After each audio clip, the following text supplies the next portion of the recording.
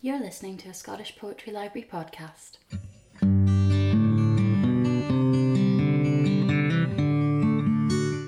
Arrival. The new world is built from wolves and barbarousness. Every shore is record and blue with oak. There are families here, unborn, in the still marine fog. And fish the length of a child and dear to rival cities. These things have carried from home. Yarn, hair, a stone, weevils of loss, little devils of sorrow. They said, how easy to cross, as if for each a lit gourd, emptied and beaming, swept along the dark streets. As we wade past the shoal to a team of flared, softly wickering horses, the words to a childish game play along the dune ridge. Lights all switched off at the mains, folding chairs in a ring. Now hold out your hands. Here are the brains, the eyes, the heart. Hello and welcome to the latest episode in the Scottish Poetry Library's ongoing podcast series. My name is Colin Waters and I shall be your host for the next 30 minutes. For this episode you're going to get double your money as we have not one but two poets, Krystelle Bamford and Paterson. I wanted to do a podcast with both poets as they're going to be reading together at the Scottish Poetry Library at an event we're holding on Wednesday the 23rd of November at 6 p.m. Tickets are £7 or £5 if you're eligible for concessions, and there are still some tickets available. I can confirm that, although they are going fast. Krystelle, who you heard reading her poem Arrival at the start of the show, she was born in the US but has been living in Edinburgh for over 5 years now. And I first encountered her work when I read a fantastic early poem of hers about visiting a STD clinic. She's completed an MLit in creative writing at the University of St Andrews and has been published in the American Poetry Review and the Kenyon Review. She also won a Scottish Book Trust New Writers Award. Two-time winner of the T.S. Eliot Prize for Poetry, Paterson more than deserves his reputation as one of Britain's foremost poets. His latest slim volume is 40 Sonnets, which is published by Faber and will no doubt net a few more literary prizes for him, and deservedly so. He hails from Dundee and is living in Edinburgh these days. Both poets came into the SPL in July, where we spoke about translations, sonnets, and what sort of character makes for a good poem. I have the great pleasure of being joined today by Krystelle Bamford. Hello. And Paterson. Yeah. And we're talking to both of these poets together because they're going to be doing an event at the SPL later this year. Our autumn programme later this year has a very loose theme of crossing borders, translation, isn't it nice to get on with your neighbours in Europe? Something along those lines. And so I wanted to start by talking to both you guys about poets from other countries than your own countries and how you've worked with them, translations, all that kind of stuff. Krystelle, you in 2013 took a trip to Iraq, didn't you? And worked with some poets there. What was that like? Oh, it was amazing. Yeah, we went to Erbil in Kurdistan for a week. And we did a series of translation workshops with 4 Iraqi and Kurdish poets over the span of that week. And we kind of swapped work, and then they came over to the UK and did a bit of a tour. And yeah, it was amazing. We worked with sort of classical Arabic and also Kurdish with the help of some really skilled, the actual translators, to be honest, who were involved were completely integral. So it was really interesting, and it was nice having them over here. It was one of the first times one of the guys had ever seen snow, and so Came to the right country. Yeah, I know. That was quite amazing. We were like, oh yeah, you can make a snowball, and he started trying to catch the flakes in his hands. We're like, no, use the ground stuff. It's better. So it was really interesting. It was nice because not only did we do this sort of exchange in terms of the poetry, but the cultural exchange felt sort of quite genuine, and helped that we all got along really well with each other. So. And Iraq at that time, of course, had been going through a lot of convulsions, and is going through convulsions again. I guess that was quite a quiet, there was a lull. Yes. Yeah, we had a sort of a small window there, and of course at the time we didn't realise it was a window. So, for instance, it was interesting. We were supposed to take a day trip to Lalish, which is the Yazidi shrine. It's sort of like their version of Mecca.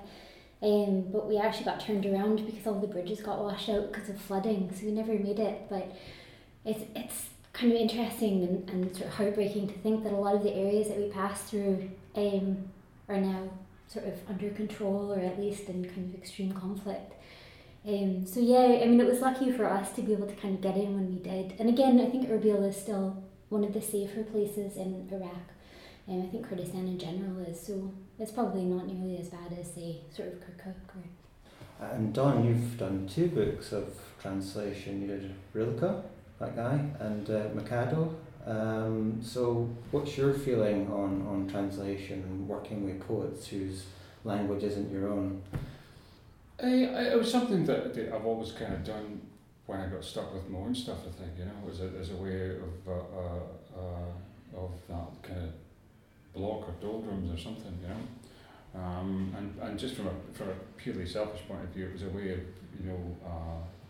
jettisoning that thing that you come to think of unproductively as your voice, I suppose, which I've never, sort of had much use for, really, I mean, it's useful to a point, and then you mine it out, and you're desperately in need of another voice. So I've found in the past the simplest solution is to steal one you fancy, try it on for a bit, and see how that goes. But there's a more serious side to it, I guess, or altruistic side to it, which is that you see these poets too, or poems more usually that you think could be maybe a wee bit better served in English, or you see something in the original that isn't coming out, or you see something that the corpus of sort of English poetry itself doesn't have in it, or something like that. Or you see a certain bravery that you, not a voice, but a bravery that you want to arrogate to yourself that you can't find in yourself. So there are all sorts of different reasons for doing it, is what I'm saying. I guess I feel it is slightly mysterious, and there is a wee bit of sort of sad thing about it. I think you identify a certain spiritual kinship with other voices, living or dead, and I think that's what sort of provides the conduit. You read something, you think, yes, that's how it is. How can I say that in a language that I know? Has it only been dead poets you've translated? Oh, they're the best collaborators by far. But no, I've worked with a living, and did not wish them dead during the process much. And that was interesting, but that's a really different thing, because often it was much more like the sort of situation that Krystelle described, where it's like a project and people are put together, and the success of that so often depends on social things, whereas so working with the dead isn't really so much of a social thing.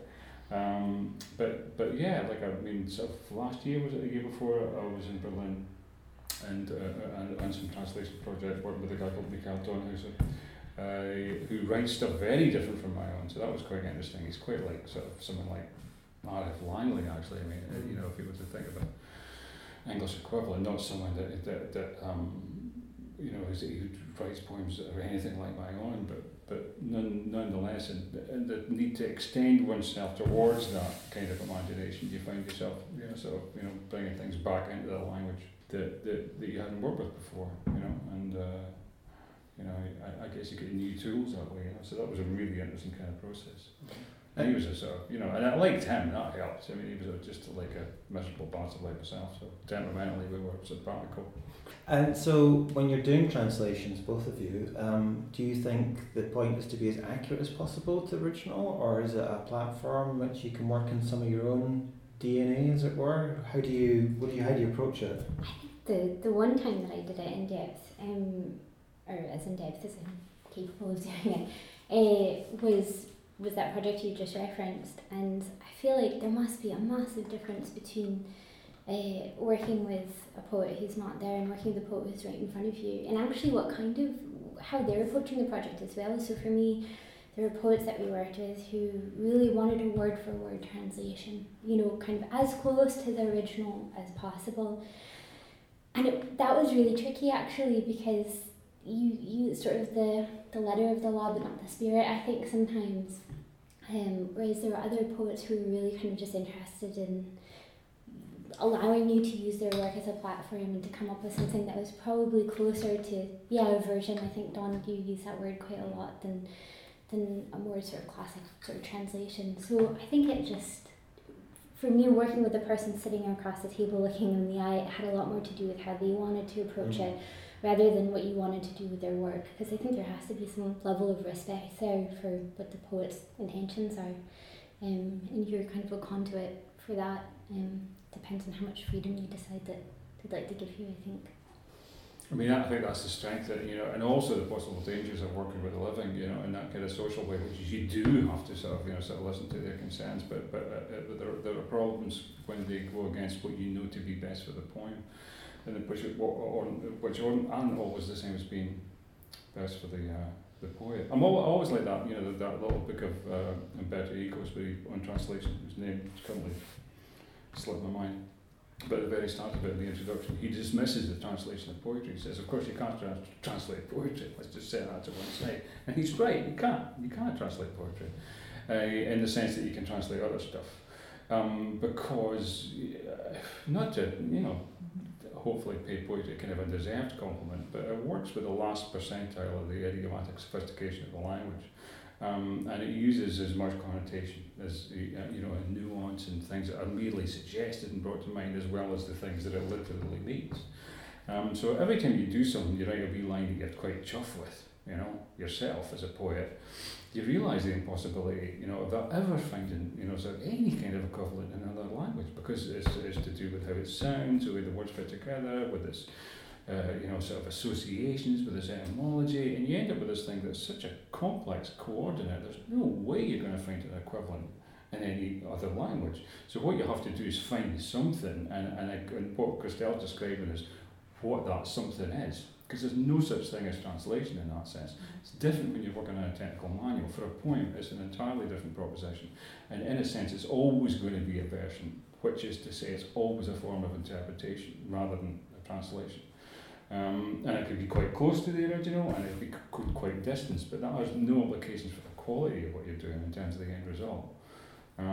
So I think they're almost like there are two different processes, and you find sort of a middle way. On the one hand, there's translation, and that's when you have expertise and you know the language, so the means kind of justify the end. And then there's the other side, and that's where the end really justifies whatever crazy means you want. So if you're trying to make a decent poem in English out of this thing in another language, it really doesn't matter how the hell you get there, and what goes by the by, and and what crimes against the original you commit in the process. It's not important, because you get a really cool poem out of it. So that's an extreme version of that. The ends justify the means. Yeah, so you usually find your way somewhere between the two extremes, I think, in that process. And call it versioning or translation or whatever you want. Sorry, no, I was just going to say, it's interesting in terms of, for instance, cultural sensitivity. I know that when we were doing the translations, I had the F word in one of my poems. Just I know, and it felt quite important to have it, and it felt important that it not be watered down. But the poet who was working with it was really like, look, we're going to be reading this to audiences in Erbil, and this really isn't going to fly, and we just don't have... Not only do we not have the equivalent, if we had the equivalent, we wouldn't be able to read it or kind of distribute it. So we had to find some sort of compromise. And then, I don't know, it's I guess it depends on where you're performing your work and where, I don't know, there's quite a lot of factors. But that's really interesting, isn't it? Because you're also translating it into the culture, aren't you? And the sensitivities of that culture. It's usually your own that you're bringing it into. But you maybe only really notice when it goes the other way.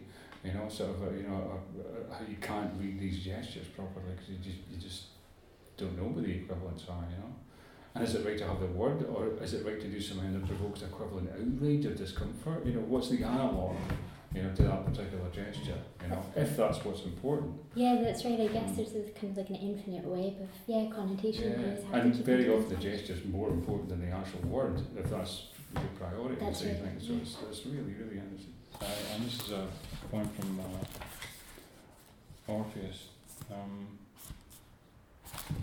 This is the last poem in Rilke's series, which I've given the title Being. Silent comrade of the distances, know that space dilates with your own breath. Ring out as a bell into the earth from the dark rafters of its own high place. Then watch what feeds on you grow strong again. Learn the transformations through and through. What in your life has most tormented you? If the water's sour, turn it into wine. Our senses cannot fathom this night, so be the meaning of their strange encounter. At their crossing, be the radiant centre. And should the world itself forget your name, say this to the still earth, I flow. Say this to the quick stream, I am. Okay, so let's talk about sonnets now. Don, you've just published 40 of them on a bright yellow cover, very handsome it is too. And you've been writing sonnets as well, Krystelle. So what is it about sonnets that reaches the parts that other poetic forms can? Why are you drawn to the sonnet? You get yourself pegged. I mean, maybe fair enough. Maybe it's fair enough that you get pegged as a lover of the sonnet form, which I'm really not. Certainly not anymore. No, but to be serious, I'm indifferent towards them, as one should be. I mean, it's crazy to love a form. It doesn't mean anything. It's an empty construct that's useful for certain things. So the sonnet's useful for certain kinds of poem, and it's a bit like like a fugue, or actually it's a lot like a 12-bar blues. It's like, if you're say an improvising musician, it's a lot like 12-bar blues. It's a form within which you can do interesting things, and it shapes the kind of things that you play in an interesting way. But it doesn't prescribe them. But it does give form to otherwise what might be a kind of shapeless argument. So it's a useful form for me for working some stuff out that I don't understand yet. I mean, the sonnet's a useful way of going, I know this and I know that, and I can see that they go together in some way, but I don't know how. And writing this sonnet will often, figure that out for me. There's a poem called The Wave, which is narrated in the voice of a wave. So I would assume it would be an allegory of some kind. Wave. For months I'd moved across the open water like a wheel under its skin, a frictionless and by then almost wholly abstract matter, with nothing in my head beyond the bliss of my own breaking. Now the long foreshore would hear my full confession, and I'd drain into the shale till I was filtered pure. There was no way to tell on that bare plain, but I felt my power run down with the miles, and by the time I saw the scattered sails, the painted front, and children on the pier, I was nothing but a fold in her blue gown, and knew I was already in the clear. I hit the beach and swept away the town. How do you feel about writing sonnets, Krystelle? To be honest, it's probably a label that I applied to the poems after they had been written. I know that's like the lazy man's way of writing sonnets, but I think, I don't know if I'd been reading quite a few of them, but it really wasn't intentional at all. And afterwards I kind of counted the lines and realised that there was a sort of functioning volta, around the 8th or 9th line, and often there's a couplet at the end, and but I mean they're not, as you'll hear, sort of Petrarchan or Shakespeare, there's no iambic pentameter, so they're very rough sort of ghosts of sonnets rather than anything that adheres to the more sort of traditional forms. But yeah, I mean, I would say that these seem to be sort of convenient ways to express a certain kind of thought, and not thematically, but a certain, I don't know, I guess the shape of a certain kind of thought adheres well to sonnets. And again, that has nothing to do with them being like a love poem or, I think they can address any number of things, as, the sonnets in Don's book does. But I think in general, the process of them, the shape of them really kind of lends itself well. And I think it's probably just quite an organic form maybe, or more organic than a lot of other forms. Yeah. And that's why things fall into them rather than them having to be kind of filled, if that makes any sense. It's just a natural way of poetry organising itself, equals sonnet-y. Yeah, I mean, it really is. I sort of want to say this many times before, but I think it is the case that if you manage to wipe out all the sonnets, they'd be back by tomorrow tea time in the form. Because it's a square on a page, first of all, so it has a real typographic kind of symmetry to it. And it does, as Krystelle says, pursue this kind of interestingly organic shape that one's thought often takes, which is that, and that, and that. Let's go. So it's I think it is a genuinely kind of organic form that reflects really the way that the human brain in some ways is constituted and the kind of thinking that it does. Unlike the Sestina, say, or the Villanelle, which doesn't and isn't organic. And it's a bit daft, relatively. The next poem is a fairly new one. Very, very new. Probably too new to read. It's a bit arrogant, but I'm just going to do it anyway. It's called Abandoned Wrecking Yard Motif Number 1. In a concrete room in the woods, amongst cars brought in on roads, now swallowed up by the murderous greenery. Not the scream of an unwilling pet, not the long, slow rot of a man-made thing, nor an arm combed as immoral. Just an iris on a single stalk, a miracle of eccentricity or a weird act of kindness. Little messenger, everyone is looking for you. Your image is everywhere. Because of Shakespeare and fellows like that, one thinks the sonnets to do with love, and that's its sort of grounding bit in 40 sonnets, and in your selection as well, Krystelle, you sort of move beyond that and find other uses for the sonnet rather than just... Well, we found those uses a long time ago. I mean, Shakespeare really did the lexicon and that stuff. I mean, even though ostensibly the sequence was about love, he ended up writing about everything else too. And love was really just a peg to hang it on. So, I mean, after that, I think people felt pretty much liberated to use the sonnet for whatever they done pleased. What about talking about the kind of characters that appear in your poems? So, Krystelle, you wrote a poem I love about Dolly the sheep, and you write about in 40 sonnets about Tony Blair, about the TV character House, about the photographer Francesca Woodman. What brings certain characters to the fore of your consciousness and makes you want to write about them? What's the moment you move from just being interested in it to actually committing to doing it? Most of us are interested in people, I think. It's not, so it would be weird not to write about people. And you can't just write about your friends and family all the time because, I mean, partly because, this, the most satisfying kind of, I suppose the most satisfying form, of poems are often elegiac, worryingly, and for that reason it's quite difficult sometimes to write, about your family and your friends, even though they should on paper sort of inspire the greatest passions. So, but there are these kind of, these figures that come up in your life that form part of your imaginative and cultural environment.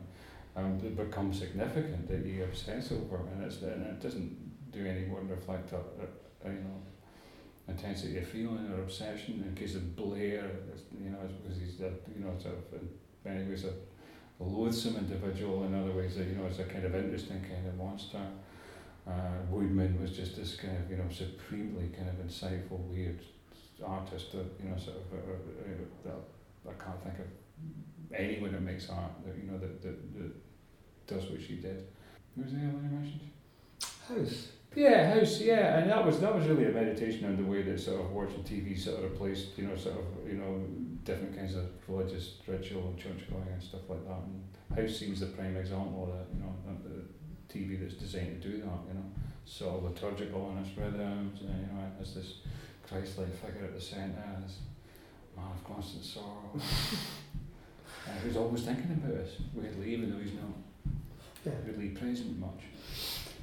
And what about yourself, Krystelle, when you're writing poems? When do you go, oh yeah, I can do something in this guy, or sheep? Well, or sheep. To be honest, it's really funny with Dolly the sheep because I have no vested interest in Dolly the sheep whatsoever. And I would say that probably goes through for a lot of the individuals that I write about, who aren't my family and I would never sort of call out my family by name, I don't think, or anyone that I knew and loved, except with the exception of my dad. But yeah, I think in general, in the same way that a poem starts as sort of like a little niggling, I think there's a niggling about certain characters, or they're a bit sad or a bit murky or a bit conflicted, that kind of grabs you, and they might not play any real role in your day-to-day life or have any kind of real significance for you at all, but they serve a purpose. I know that's like a really sort of cold, cynical way of thinking about it, but they serve as like an interesting jumping off point for something else. I think if someone's too important to you and they loom too large in your life, it must be so difficult to write. I mean, I'm sure the greats do it, but must be terribly difficult to kind of have an in, whereas for smaller people, more marginal people in your life, I think it's a lot easier to kind of try to grab at them and pin them down. So that's I think what Krystelle seems really interesting. I think that's true. I mean, it's often at the peripheries, and I think the reason for that is very often, what is allegedly your subject matter, and the point is really just pretext to write about someone else. This poem's called Dad 4 Years On, and it's again a very loose sonnet, based very, very roughly on Sylvia Plath's Daddy. It's not necessarily an homage or anything, but it's just kind of taking, essentially stealing the rhyme from her and running with it. Dad 4 Years On. I can't make it beautiful and true. You're now a candle, unlit, among the batteries, loose change, calcified glue, or the Mary Celeste when a light skiff would do. The internet's glistering pulse has nothing on you. I search for a blessing to a phantom, a chew. I'll wait for my life. You're every and nowhere more shade than hue, both gone as they come and long overdue. Well, that's it for another episode of the SPL podcast series. Many thanks to both our poets, Krystelle Bamford and Don Paterson. And I think this is the point where I remind you that we are indeed hosting a reading by both poets together. They'll be reading at the SPL on Wednesday, the 23rd of November, and that reading will take place at 6 p.m. Tickets again, they're £7 or £5 if you're eligible for concessions. Tickets are still available, but as I said earlier on, they're going fast. Don't kick yourself by missing out. Thanks also to Will Campbell, who wrote, produced, performed the music that you hear at the start and at the end of the show. And thanks, of course, to yourself for listening. Thank you. If you're interested in what we're doing here at the Scottish Poetry Library, there's several ways you can find out what we're doing. We have a website. The address for the website is www.scottishpoetrylibrary.org.uk. We have a Facebook page. Just type in Scottish Poetry Library. That'll take you to us. Twitter, we do Twitter of course, and our Twitter handle is @ByLeavesWeLive. We're exploring Instagram currently, and I think our Instagram handle is SPL Scotland. I have opened an account on Snapchat, but I really don't know what I'm doing there, so I will update you when I finally do. And, why don't we finish with another poem? Why don't we finish with a poem by Don Paterson? His poem about House, the TV character House, and this is how it goes. House. Better all in all the God we know, broken, drunk, in agony, at bay, yet undistracted from the mystery of our own suffering. And if they show its last, to blunder wild-eyed through the screen with "Stop the chemo, he just needs to fart," or gently intimate it might be smart to swap your Tolstoy for a magazine. We too have known that 3 o'clock abyss between the differential and the kiss, where a man must face the smaller man within, or remember where he stashed the Vicodin. Or let that 1,000-yard and 1-inch stare see through us too, for we don't have a prayer.